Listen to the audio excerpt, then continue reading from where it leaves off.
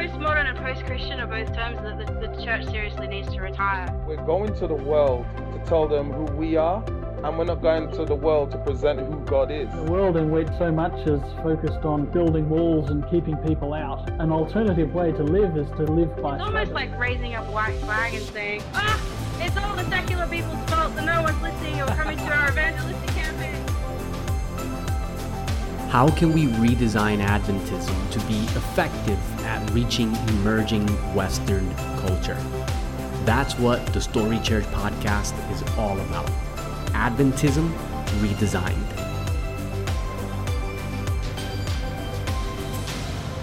Hey guys, it's Pastor Marcus here, and I want to welcome you back to another episode of the Story Church podcast. In this week's episode, what I want to do is I want to turn our attention back over to the sermon series, How to Study the Bible. That is a sermon series that I've been sharing with my churches throughout this year. And then, of course, with all the COVID-19 things that happened, I sort of switched my attention to address those issues for a little while. But now I want to turn my attention back to this sermon series because I really do believe that the themes that are explored here are really foundational for us as Adventists to understand the world around if we wish to develop a theological and missional approach that can contend meaningfully with the spirit of the age. And so without further ado, I'm going to go ahead and switch my audio over to part 2 of How to Study the Bible. And if you haven't heard part 1 yet, you can just go through the archive on the podcast and find it there. All right, guys, I hope you are blessed.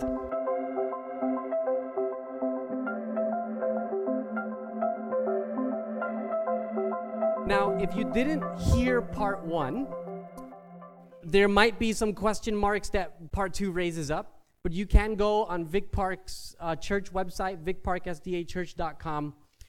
In the little toolbar above where the options are, you'll find podcast.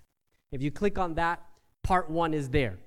Part 1 wasn't able to be recorded here in the audio system because the audio system was down that day.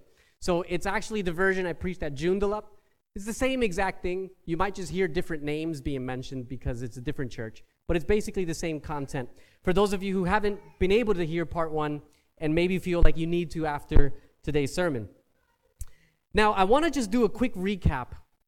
Let me see if this is on. I want to do a quick recap of where we were last time I was here when we looked at part 1, and then I want to launch into part 2. In the first sermon of this series, How to Study the Bible, I mentioned something really important. I mentioned that throughout this year, my focus is discipleship. I want to equip the church to be able to walk with God without having to depend on a pastor or a preacher or an elder. Now, that doesn't mean we don't work together and that we don't learn from each other. Of course we do. It just means that we don't depend on each other to the degree that if the pastor preaches a sermon that has nothing to do with what's going on in your life, you feel like, oh, no, now I have to wait another week and hopefully the sermon will speak to me. No, you can open this book anytime and find life. You can open this book anywhere and find Jesus. You don't need a pastor to do that for you. And so part of the journey this year, we're starting with the Bible, and we're going to look at other elements as well of the spiritual life, is equipping the church to be able to grow with God without having to be dependent on a pastor. Now, in the first sermon of the series, though, I didn't actually talk about how to study the Bible, in case you were here and you remember that sermon. I didn't actually talk about how to study the Bible. Instead, we looked at the proper way to approach the Bible. Because it doesn't make any sense for me to give you tips on Bible study if you approach the Bible from an entirely faulty perspective. And so we saw 3 things. Number 1, this was from John chapter 5. We saw that reading the Bible doesn't give life. Jesus gives life. Our study of Scripture must point to Him, or it's meaningless. If your study of Scripture isn't leading you to Jesus, you are becoming very smart, but you're not necessarily experiencing life. The second thing that we noticed is that each of us approach the Bible with prior beliefs that we read into the Bible. And so if we want to find Jesus in Scripture, if we want to derive something meaningful and life-changing, a message that God has for us from Scripture, we must read Scripture with the help of the Holy Spirit. We have to ask the Holy Spirit to open our eyes to see what He wants us to see. Because if we don't have him guiding us, chances are our biases will just lead us in all kinds of directions. And finally, we saw that faulty models of inspiration, misunderstanding how inspiration works, can actually lead us away from discovering the message of Jesus. And this was probably the theme that I focused on the most in that previous sermon. And what I focused on was a common misunderstanding that tends to float around many churches. And it's the misunderstanding that theologians refer to as verbal dictation. The idea that every single word in Scripture was directly placed there by God himself. And we looked through Scripture, and we also looked through Ellen White to see how this is a faulty model of inspiration. Here's a quote. I'm not going to go through the quotes again. If you need them, look at the previous sermon online. It's not the words of Scripture that are inspired, it's the authors that are inspired. And so we saw that what God does is he inspires the authors, and then they use their own words to express what God revealed.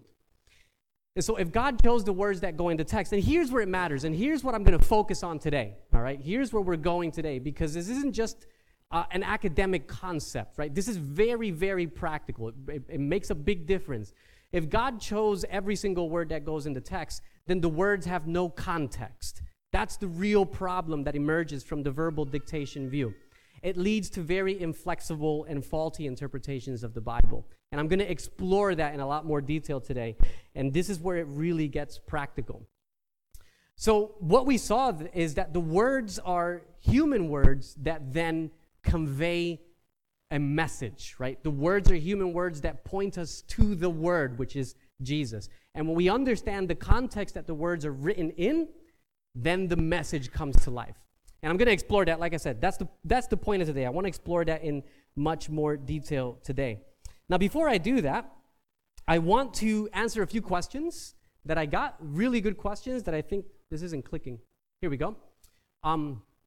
Actually, here's the model that we looked at last time. The Holy Spirit inspires the author's thoughts, and that then the author uses words that are borrowing Ellen White's language, imperfect, finite. These are words that are based on their culture, their education, their personality. That's their context.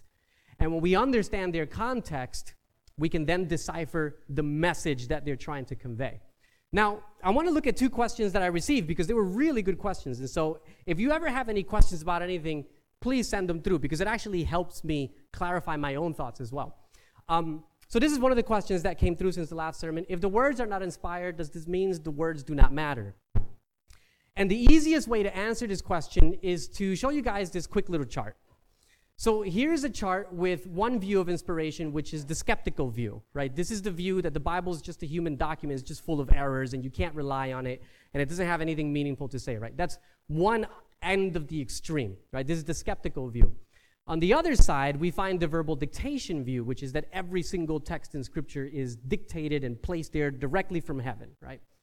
And so in both of these views, in this view, the words don't matter at all, and in this view, the words, you're obsessed with the words. And so the view that we saw that Ellen White pointed us toward is that it's both. The Scripture is a divine and human document. They're both working together. And so what this means then is that the words point us to something beyond themselves. They point us to the message that God wants us to have. And again, that's what I'm focusing on today. Oh, it looks like my pad here is dying. Hopefully it lasts through the sermon. So the other question that I got was, can't talking about how the words are not inspired lead people to doubt Scripture's reliability? And actually, the opposite is true. The opposite is true. When we give people a foundation on the Bible that claims more for the Bible than the Bible claims for itself, when they find contradictions, they tend to lose their faith. So, for example, people will discover that there are grammatical errors in Scripture. And they'll think, well, God doesn't make mistakes, so how could there possibly be grammatical errors in Scriptures? Maybe this whole thing is fake. Or they'll find that they can't make sense of certain contradictions. You know, Matthew tells a story and John tells it and the details don't really match up. And they can't really make sense of that. And so they'll start to lose their faith in how the Scripture works. Or they'll discover that each book contains the personality of its author, right? And this doesn't match the idea that God dictated everything because each book bears the imprint of a different education, different message. not different message, but different personality. And in fact, I mentioned last time, if you look at the book of Revelation in the original Greek, there's a lot of mistakes because spelling mistakes because John wasn't very good at Greek. It wasn't his first language. And then, of course, you find that when people discovered that Ellen White used editors and that she updated her writings, it doesn't match this idea that God dictates every word. And so in reality, most of the strongest critics that have ever attacked the Adventist church are people who were once Adventists, who were verbal dictationists, and then they found it didn't match even Ellen White's experience, and so they left the church and started attacking it. So giving people a faulty model from the beginning will actually set them up for apostasy in the end. We have to give people a realistic model, an accurate model that can stand the test of scrutiny, but also give you a balanced approach to Scripture. And that balanced approach is what enables you to discover life in the text. So I want you guys to come with your Bibles with me to John chapter 5, because now that I've gotten all that out of the way, I want to get practical, and I want to look at how this actually works. John chapter 5.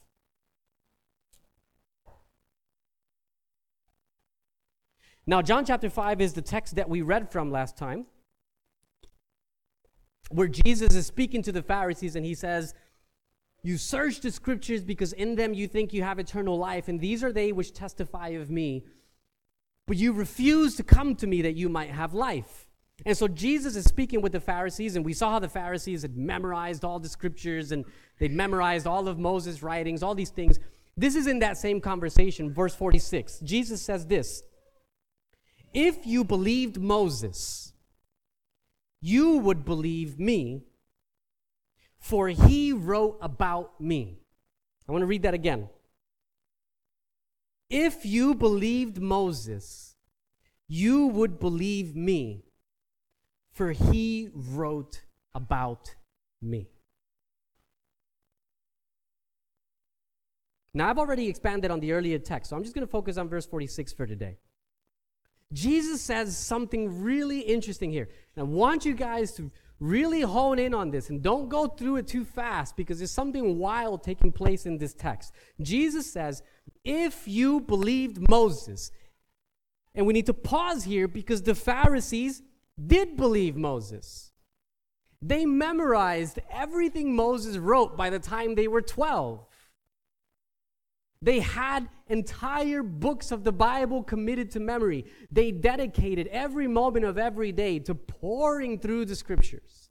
This was their job. This was what they did.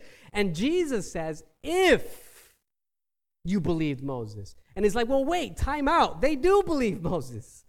I mean, nobody believes Moses more than them. And yet Jesus says, or insinuates, that they don't really believe in Moses. In other words, Jesus is saying to the Pharisees, you think you believe him, you claim to believe him, you can even quote him ad nauseum, but you don't really believe him, because if you did, you would believe me because Moses wrote about me. Now pause there again. Where did Moses write about Jesus? Where in the 5 books of the Torah did Moses say Jesus is going to be born and he's the Son of God? Nowhere. What Moses wrote about? Here we go. Moses wrote about, if this clicker will work, he wrote about creation. He wrote about the patriarchs. He wrote about the history of Israel. He wrote about the moral law. He wrote about the ceremonial law. He wrote about the hygiene laws. He wrote about the sanctuary and the services. And he wrote about social, sexual, and Levitical laws. That's what Moses wrote about. And it's like, well, where in all of that is Jesus? And this is it. Like, this is the linchpin, guys. This is the point that Jesus is getting at. Jesus is telling the Pharisees, and he's telling you and me today, that all of these themes that you find throughout Scripture are really ultimately not about themselves. They're about him. But the Pharisees didn't see it because they were so busy memorizing the words of Scripture that they missed the word of life. But had they really, really dug into what Moses was saying, they would have seen Jesus everywhere. They would have seen Jesus As John tells us in John chapter 1, verse 1, in the beginning was the Word, and the Word was with God, and the Word was God, and everything that was made by him. Who was creating in creation? It was Jesus. They would have seen the analogies between the tree of life and the cross, right? There's this tree in Eden, and you eat the fruit, and it gives death. There's this tree, right? The cross is referred to as a tree in the New Testament, that you eat the fruit of this tree, of the cross, and it gives you life, right? There's this analogy that's there, the idea of crushing the serpent's head, right? There's this promise that this descendant's going to come and he's going to crush the serpent's head. And it's interesting that Jesus' cross is placed on Golgotha, which literally means the place of the skull, almost as if symbolizing a crushing taking place. Abraham's seed, right? The promise to Abraham's seed that all nations would be blessed. That's Jesus. Moses, right? When the Israelites are apostatizing and God says, I'm going to wipe them all out. And Moses says, no, God, don't do it. Take me instead. This is a type of Christ. It's there. Joshua, which is the word Joshua and Jesus, they come from the same etymological root. Joshua leads the people of Israel into the promised land. This is what Jesus does. I love this comment that Doug Batchelor made one time, many years ago. I never forgot it, between Moses and Joshua, that Moses, who represents the law in Scripture, can get you close to the promised land, but it's the Savior, Joshua, who represents Jesus, that gets you in, right? The law can't get you in. Maybe it can get you to the borders, but it can't get you in. So there's these strong themes. The sanctuary, the lamb, the atonement, it all points to Jesus. All of it was about Jesus. And yet, the Pharisees were going to the Old Testament. They were obsessing over words, obsessing over the rules, and applying them in ridiculous and exaggerated ways. And they completely missed the point. Now, there's an interesting statement in Desire of Ages, page 204, that says this: the Jews had so perverted the law. Now, you have to pause and think. Pause a lot, guys, when you're reading. When it comes to Scripture, I spend more time pausing than I do anything else. And it's interesting because I have a lot of people who will say to me, oh, Marcus, I just love your sermons. They're so good. I don't know how you see that in the text. I don't do anything magical, guys. I don't have a superpower. You just pause, and you read, and you think, and you let it sort of sink in. And as you pause, you think, okay, the Jews had so perverted the law. Well, wait a minute. They weren't perverting the law. They were defending it, weren't they? Well, not according to Ellen White. They had perverted the law, that they made it a yoke of bondage. Their meaningless requirements had become a byword among other nations. Especially was the Sabbath hedged in by all manner of senseless restrictions. It was not to them a delight, the holy of the Lord and honorable. The scribes and Pharisees had made its observance an intolerable burden. And in the end, they killed the Lord of the Sabbath and then rushed home so they could keep the Sabbath. It's interesting because there's a tendency that exists to this day, the Pharisee within, right, where we do the same thing. And oftentimes it begins with a misunderstanding of how Scripture functions, how Scripture works.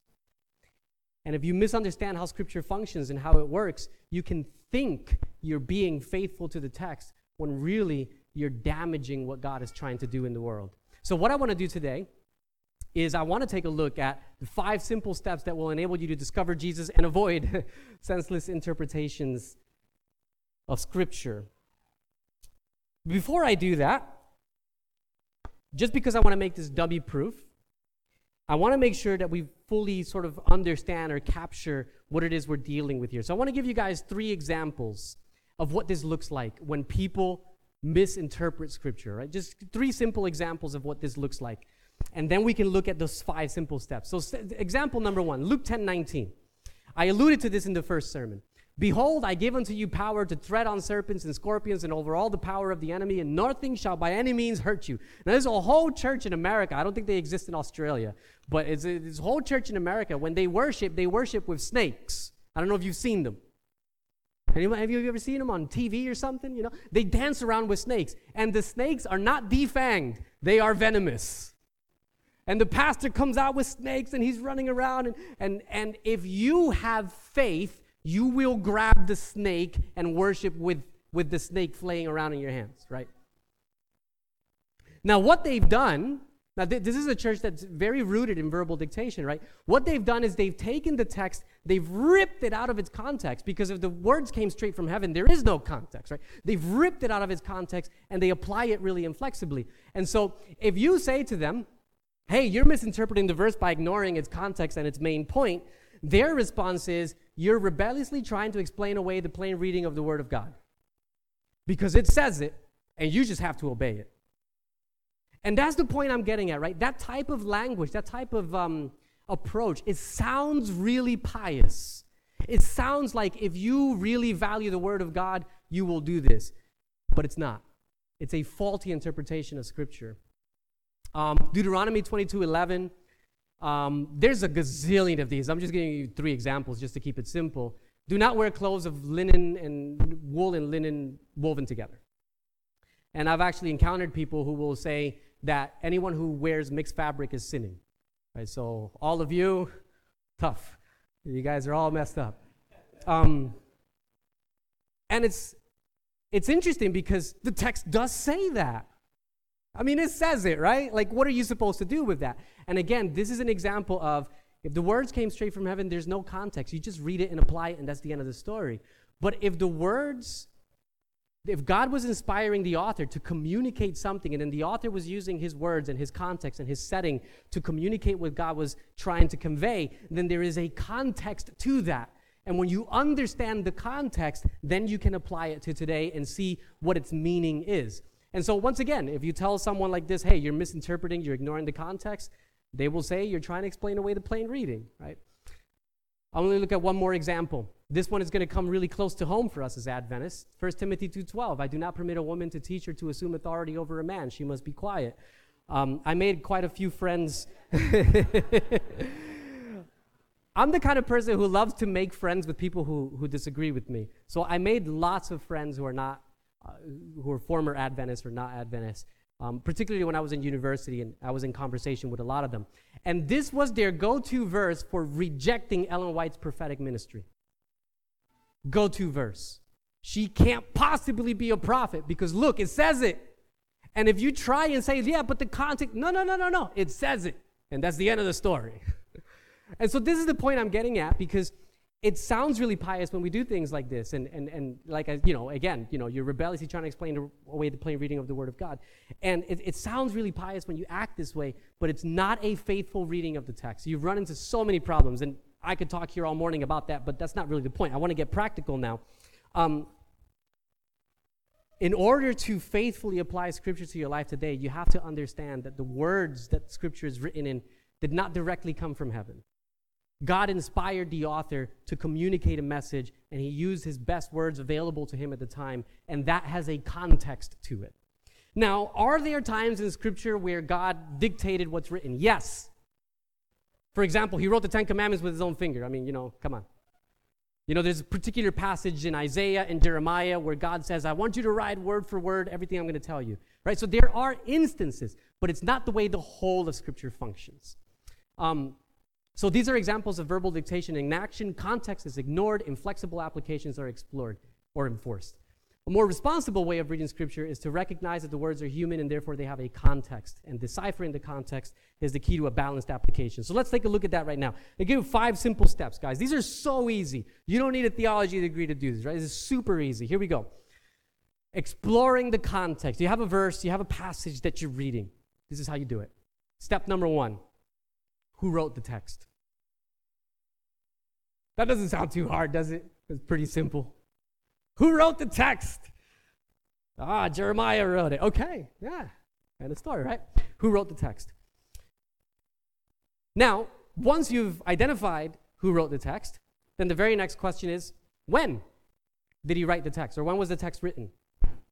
Now, it's not always possible. There's some books of the Bible where we kind of don't know who wrote them, but for the most part, you can definitely answer question 2. When was the text written?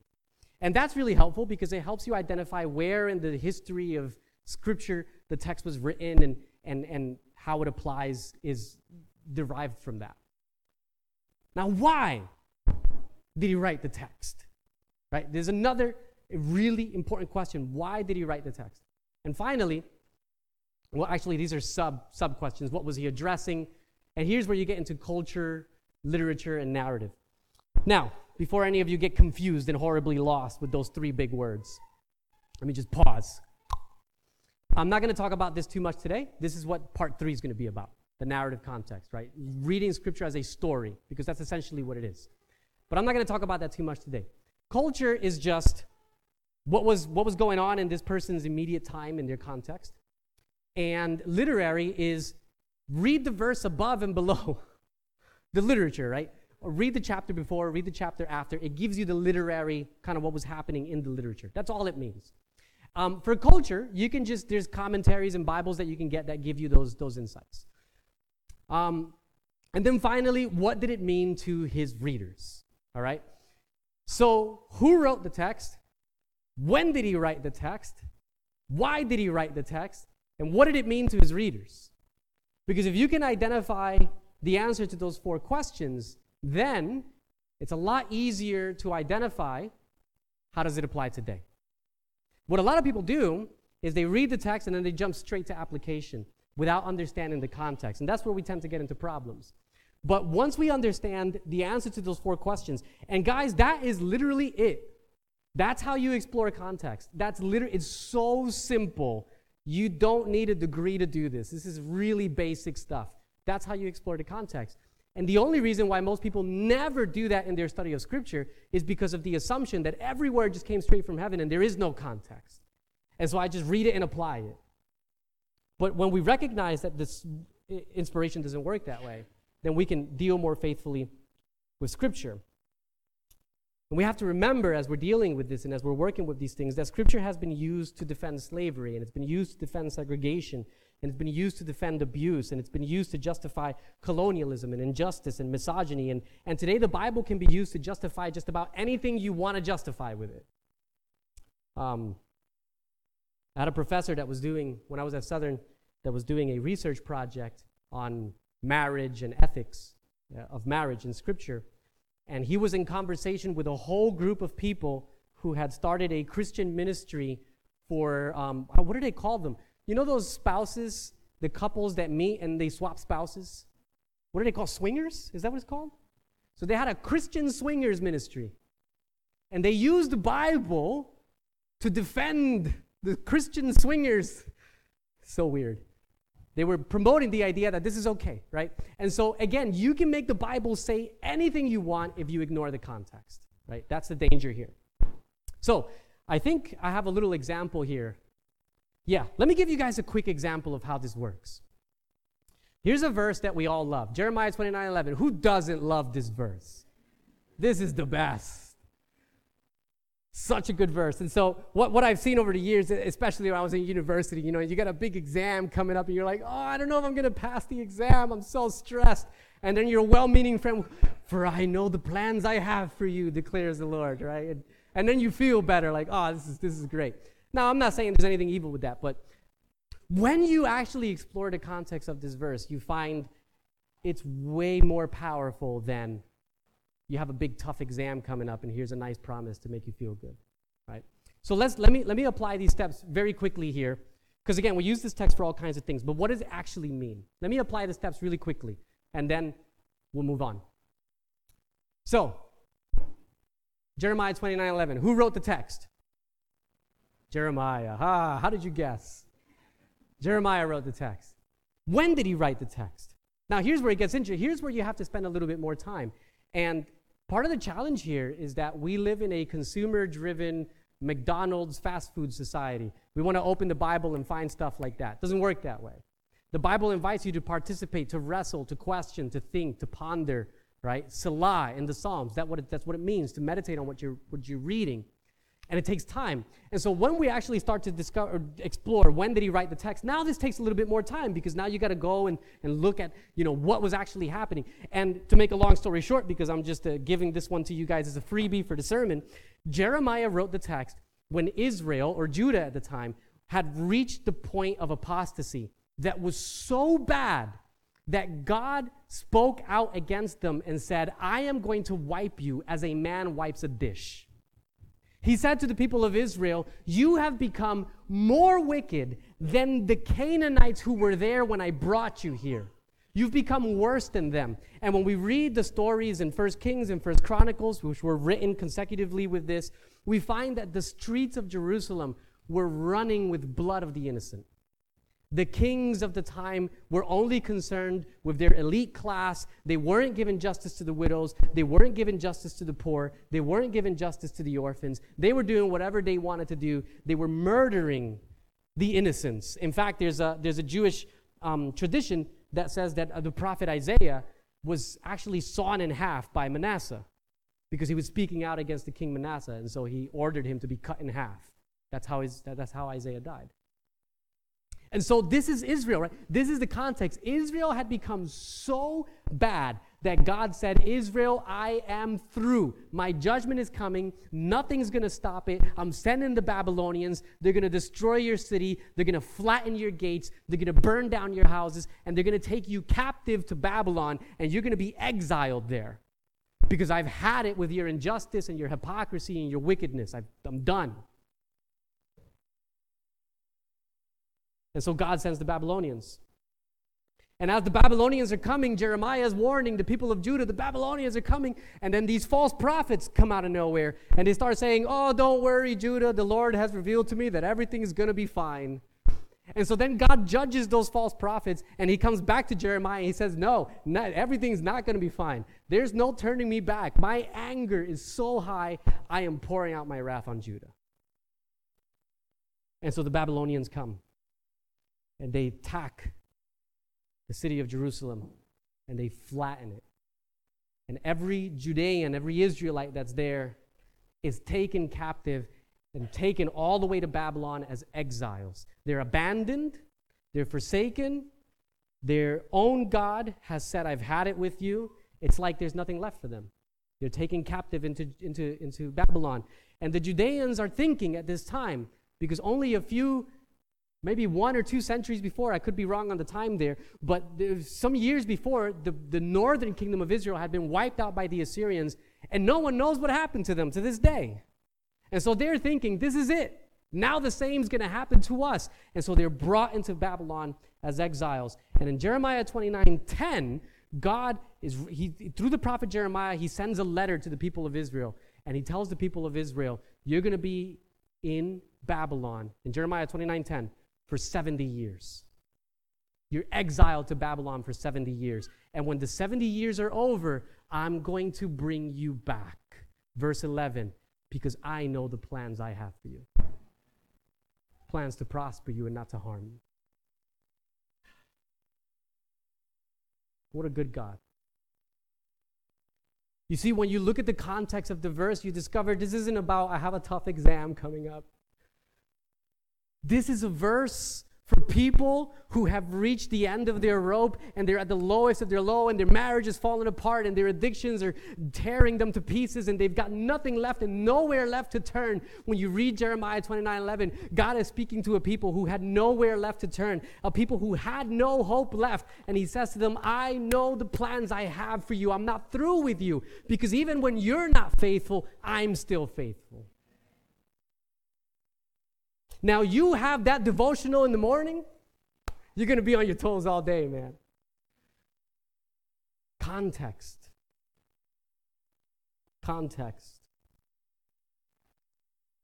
Now, as you look at this verse, why did he write the test? What did it mean to its readers? Now that you've answered all these questions, now you can say, how does it apply today? And you derive from the text life and power and meaning to carry you through the day. And you don't need a pastor to do that for you. You can open this book and you can have Jesus for yourself. Words of Scripture are pointing us to a larger word, the message of Scripture. Now, in part 3 of this sermon series, I'm going to focus on how we bring the overarching story of Scripture into this experience, because that actually takes you deeper. It's amazing. It takes you deeper. It broadens. Even Jeremiah 29:11, there's way more when you look at it through the overarching narrative of Scripture. But that's for part 3, because I don't want to overwhelm the brain what I want to do for now is I want to turn to Ellen White.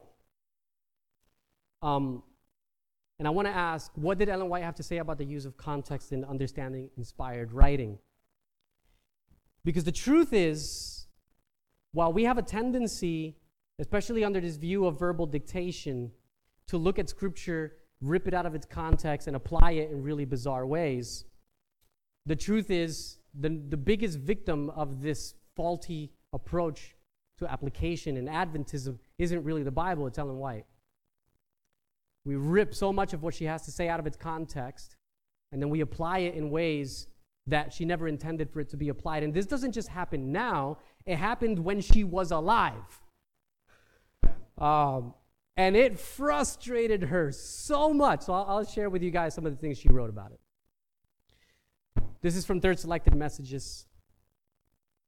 We see those who will select from the testimonies the strongest expressions and, without bringing in or making any account of the circumstances under which the cautions and warnings are given.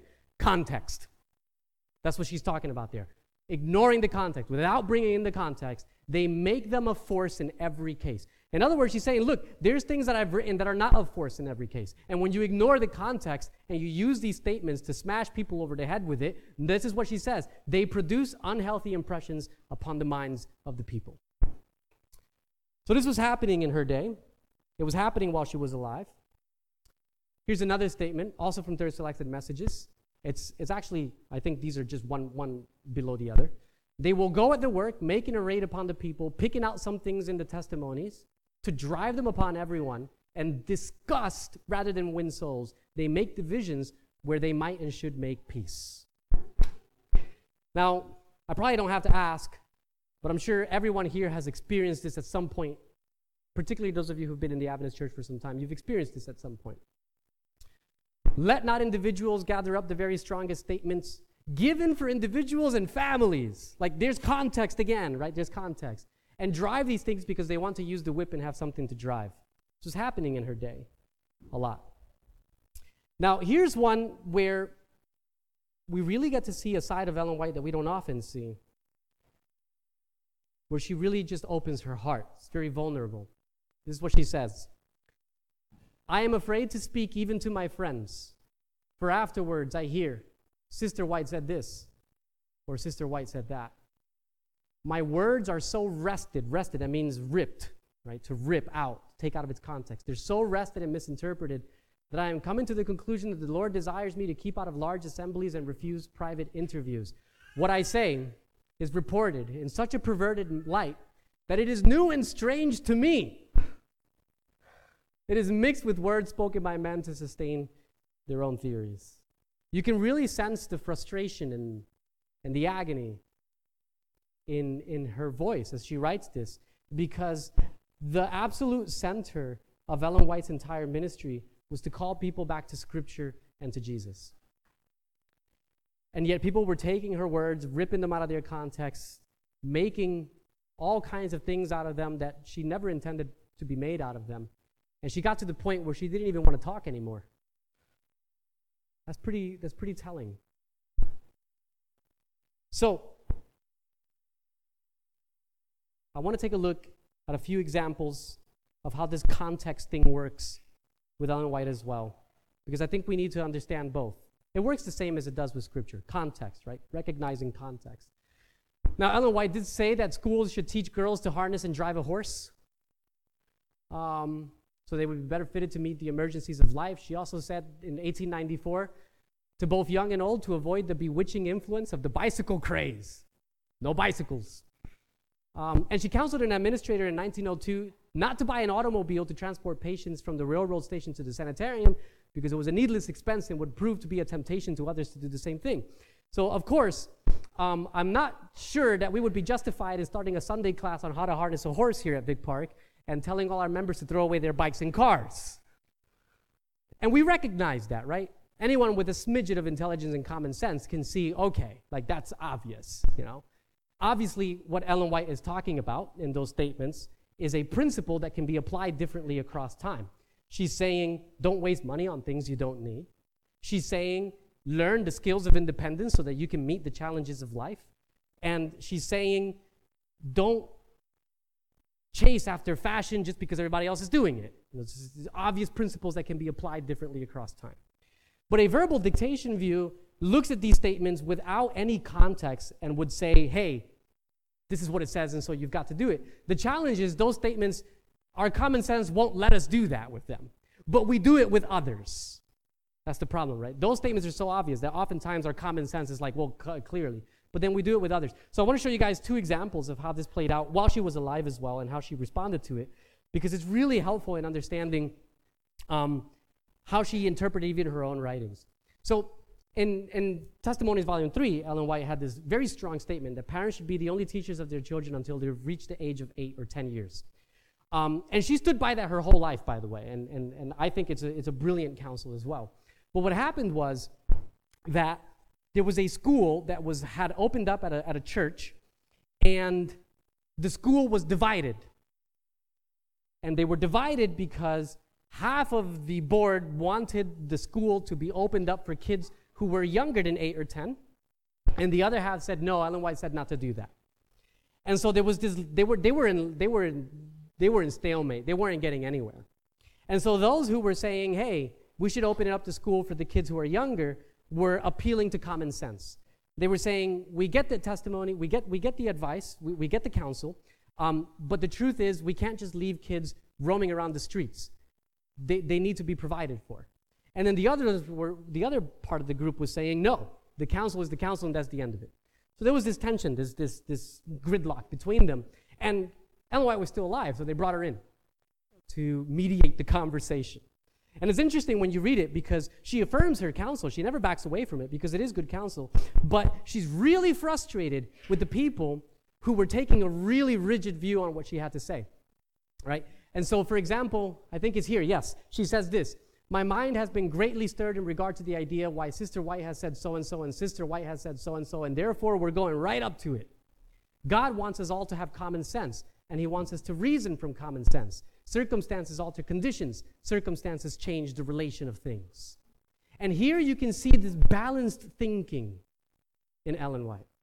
She's not denying the counsel that she gave, but she's affirming that when she gave the counsel, the context, the circumstances were different than what the school was experiencing.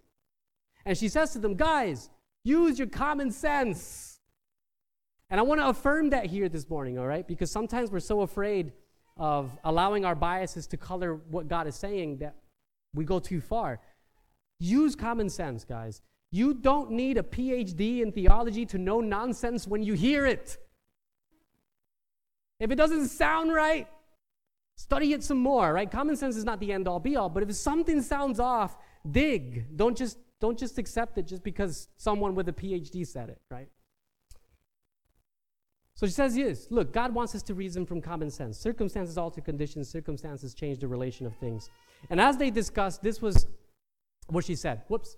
The slides are a bit backwards, so sorry. Well, if parents have not got it in them, you might just as well stop where you are. Therefore, we've got to make provision. And she goes on. But the point she's making in this conversation with this board is, look, if parents are able, they should be the only parents of their kids until they're 8 or 10. But if they're not up to it, you can't just leave a bunch of kids running around the streets just because I wrote something in Testimonies Volume 3.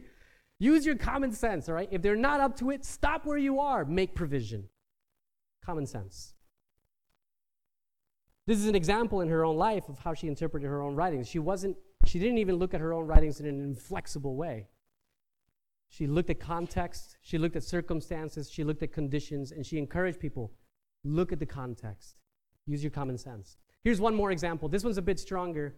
It's the last one, and we're getting ready to close. But I hope that these insights will be helpful to you as you study the Bible and study Ellen White, to not get so caught up and bogged down in words that you miss the message and that you miss what God's actually trying to convey. Case study number 2. In 1894, a group of missionaries arrived at the Salusi School in modern-day Zimbabwe. In 1898, a major outbreak of malaria swept the area. The missionaries refused to take the drug quinine because Ellen White had said to avoid harmful drugs, so they applied her counsel inflexibly. One of the missionaries insisted it was better to use quinine than remain vulnerable to the full force of the disease. He was the one who was considered the unfaithful one, by the way.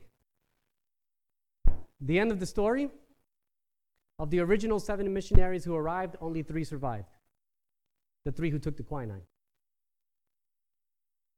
Now, a similar scenario took place sometime later where a South Pacific missionary lost his eldest son to malaria because he refused to give him quinine based on, again, an inflexible approach to Ellen White's counsels. And he actually met Ellen White. Willie White writes about this because he was there. He met Ellen White, and he said to her, "Would I have sinned to give the boy quinine when I knew of no other way to check malaria when the prospect was that he would die without it?" Her response was simple: "No, we're expected to do the best we can." And so what we see here, once again, is Ellen White looking at her very own writings and saying, what were you thinking? Look at the condition, look at the circumstance, look at what's happening around you. Of course, she never backed away from her advice that we should avoid the use of harmful drugs and we should limit that. I fully affirm that.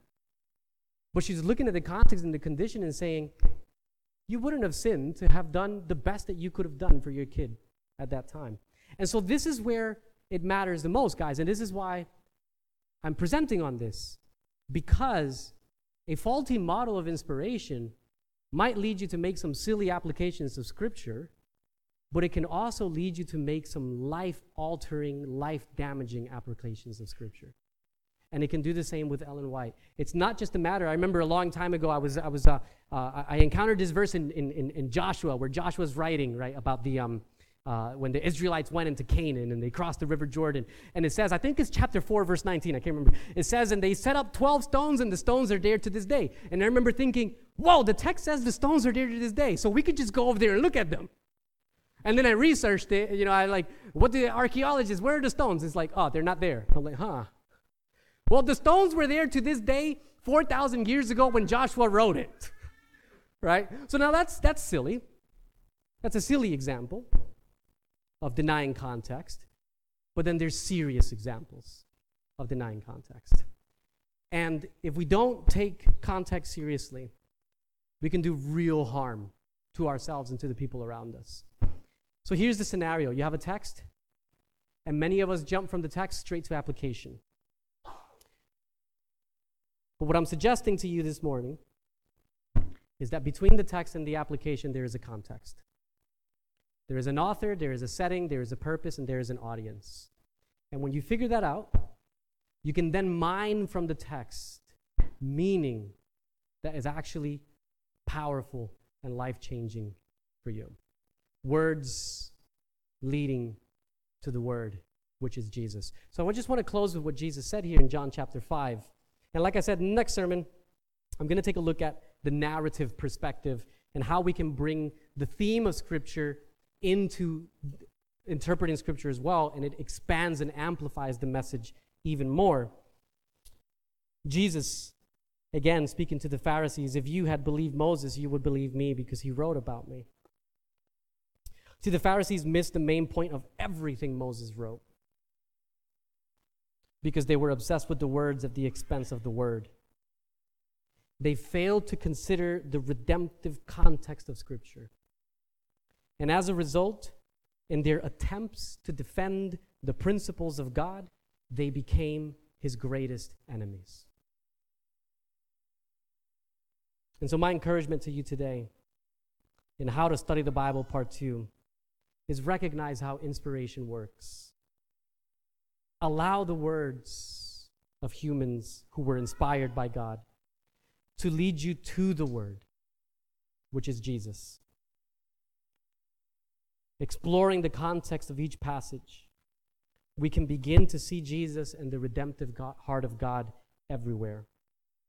And when you do that, all of a sudden, as you read the Bible, your soul is full. And you don't need a preacher to fill you because you have been with Jesus.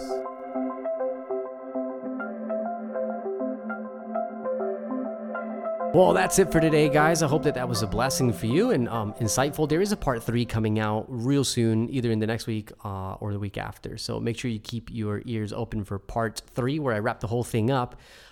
In the meantime, before I let you go, I just want to invite you to head over to thestorychurchproject.com/store and get yourself the Coronavirus Quarantine Boredom Survival ebook pack. You can get all 4 of my ebooks right now. which is every single ebook I've got on the store. You can get all 4 of them for just $14.99. They're normally $10 each, so that's about $40, but for a limited time, $14.99. And the reason for this isn't just to help you get by the boredom of the coronavirus by giving you 4 ebooks for a really low price, but also because all the money that I make through selling this pack is going toward finalizing and publishing a brand new Bible study set that I've designed, specifically created to study the Bible, the narrative of Scripture through an Adventist lens with a postmodern secular audience, contact or society, etc., whatever you want to call it. So definitely, guys, make sure you get yourself the pack if you haven't gotten it yet, and help me make this thing a reality. Okay, with that said, I am going to let you guys go. I will catch you next week.